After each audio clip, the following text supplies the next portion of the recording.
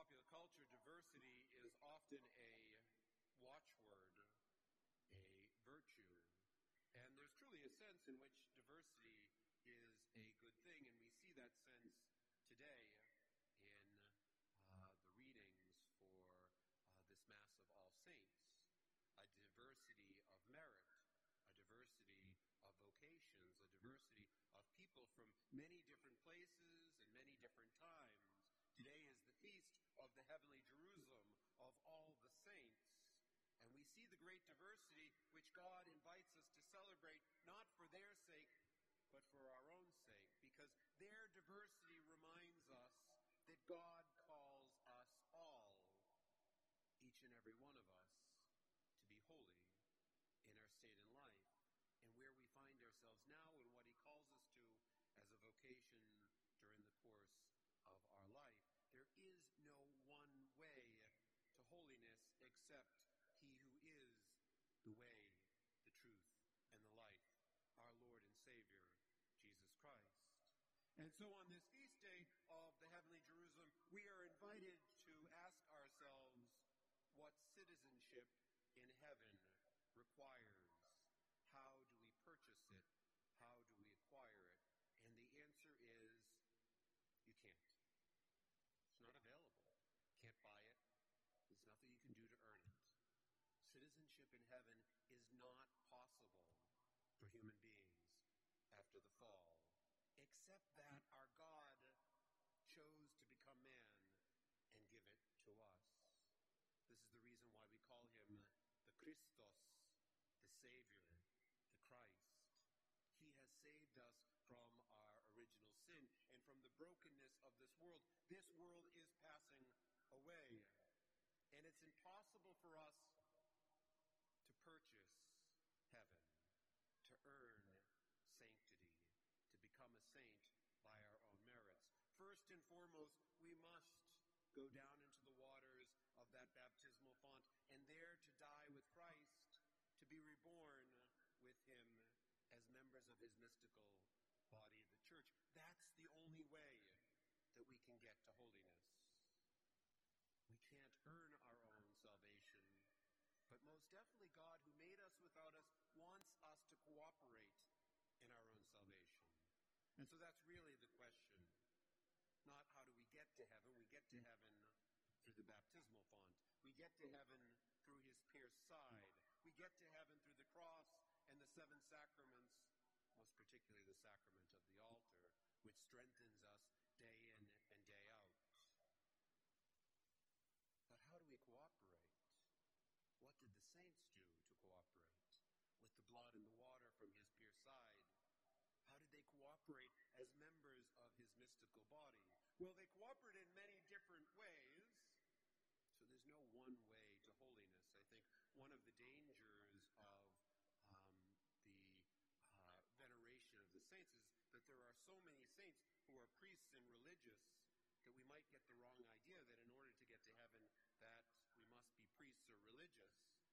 For every priest or religious who gets to heaven, I dare say there are some of us who are struggling and hoping for purgatory, right? It's not possible for just priests or religious to get to heaven. God calls all to heaven. And if we really look into the nuances of all the different saints that we honor, plus we consider all the saints who we don't know by name, right? All those saints who are known only to God alone, we understand that God provides us the cult of the saints to show us examples how different people live holiness, but not a solitary way to holiness. The solitary way to holiness is by imitating Christ. If you would be my follower, you must deny yourself, take up your cross daily, and follow after me. In the Gospel of Matthew today, our Lord gives us the Beatitudes, these ways of following him. And they're a beautiful examination of conscience to ask ourselves, are we doing the things necessary to get to heaven? But I don't know about you, but I sometimes feel like I'm an imposter, a fraud. I felt that way at many times during my life as a Christian, and I know I felt that way first thing they do is they give you a clerical garb, either a cassock or the clerical shirt and collar, and they send you out into the world, and you're walking around and everyone starts calling you Father. And of course you're not Father, so that makes you a little bit nervous. You're just a seminarian. But you also are profoundly aware of your inadequacy. And I think that's a really important thing. St. Paul talks about the fact that we should always work out our salvation with fear and trembling. The day that we lose that feeling that maybe I'm a little bit of a fraud, maybe I'm a little bit of an imposter, maybe I don't have what it takes to be a saint, I think that's the day where presumption takes root and we get ourselves in really hot water. So it's all right to feel like you're a little bit not qualified to be a saint. The fact of the matter is, by the waters of baptism, you are a saint already, but not yet. Sanctity is implanted in you by our Lord, and yet we're all on that pilgrimage towards the judgment seat of our God. And so we need to work out our salvation with fear and trembling. So how do we do this? Well, in seminary they taught us as we were preparing for the priesthood that we should fake it until we make it. And this is really important, I think, in the life of holiness as well. You look around at what other people are doing.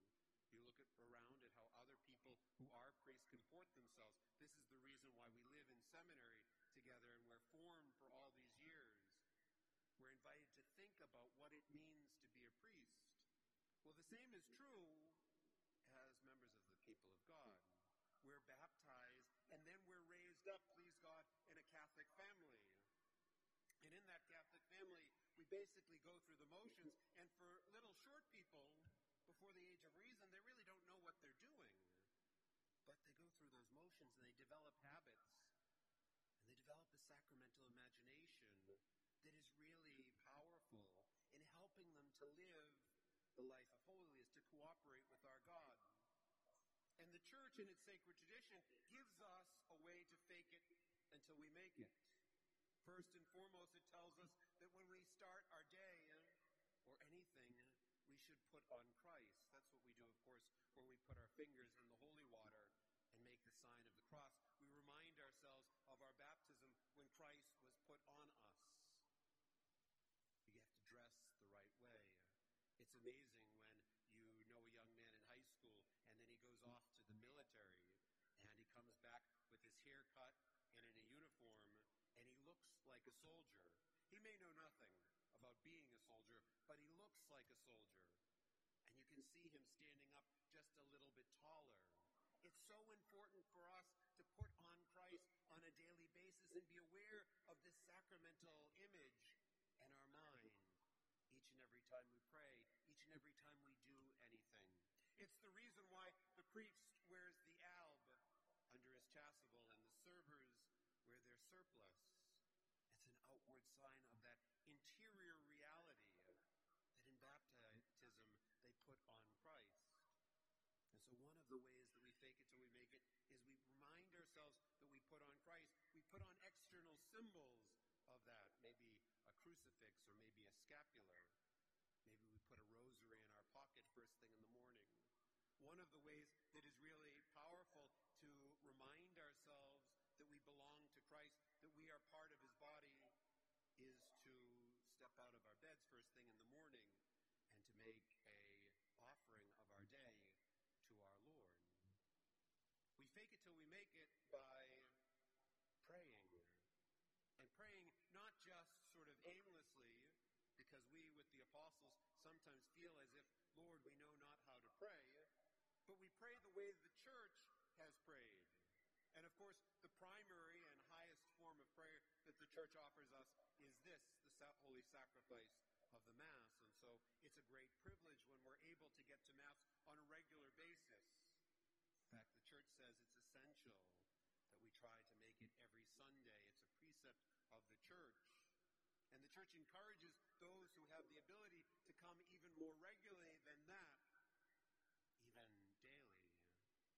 If you're not able to, however, the Church is thinking ahead. And so it offers us things like the Liturgy of the Hours, whereby we can enter into the Church's liturgy every day. And we might not understand exactly what the Mass is about. It's one of the things that I always laugh at a little bit when someone comes to the Latin Mass for the first time.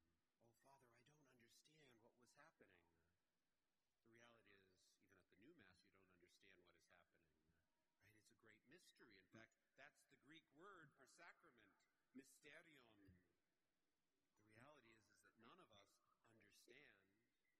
So you might not understand what you're doing, but just going through those motions stokes the fire of love for God in your heart and enkindles the sacred imagination with the language of God's love for us, the language of His providence, and helps us to pray, teaches us to pray. If we're unable to come to Mass or to pray the Liturgy of the Hours, the Rosary was the way in the Middle Ages that often illiterate peasants and those who were too busy to carry around a breviary would pray the 150 Psalms by praying 150 rosaries, 150 Hail Marys on their rosary, should I say, and remembering the mysteries of the life of Christ while they did that. There are lots of different ways that the tradition gives us, like making pilgrimages to cemeteries, like saying grace before meals, like praying the Angelus at 6 o'clock, noon, and 6 p.m. These are all ways that the Church gives us a pattern of life that helps us to start thinking like saints. In my own life, I found that there came a time after a few years of just doing the things that I'd been taught to do as a priest that I started to really feel comfortable as a priest. And that's where it becomes dangerous because, of course, if you feel comfortable, as I said at the beginning of the homily, there's the danger of presumption. You always need to remember that you are not worthy. After all, we remind ourselves of that at Mass every time we come to Mass, that we can't do it on our own. And so the Lord sends challenges into our lives as priests, as married people, as religious, to remind us of that ultimate truth that we are not worthy, that we can't do it on our own.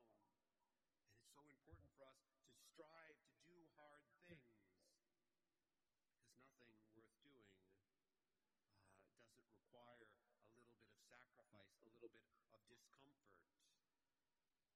And our faith is constantly challenging us, if we're really paying attention to sacred Scripture, if we're really paying attention to the holy sacrifice of the Mass, to go more beyond, over and over and over, deeper and deeper.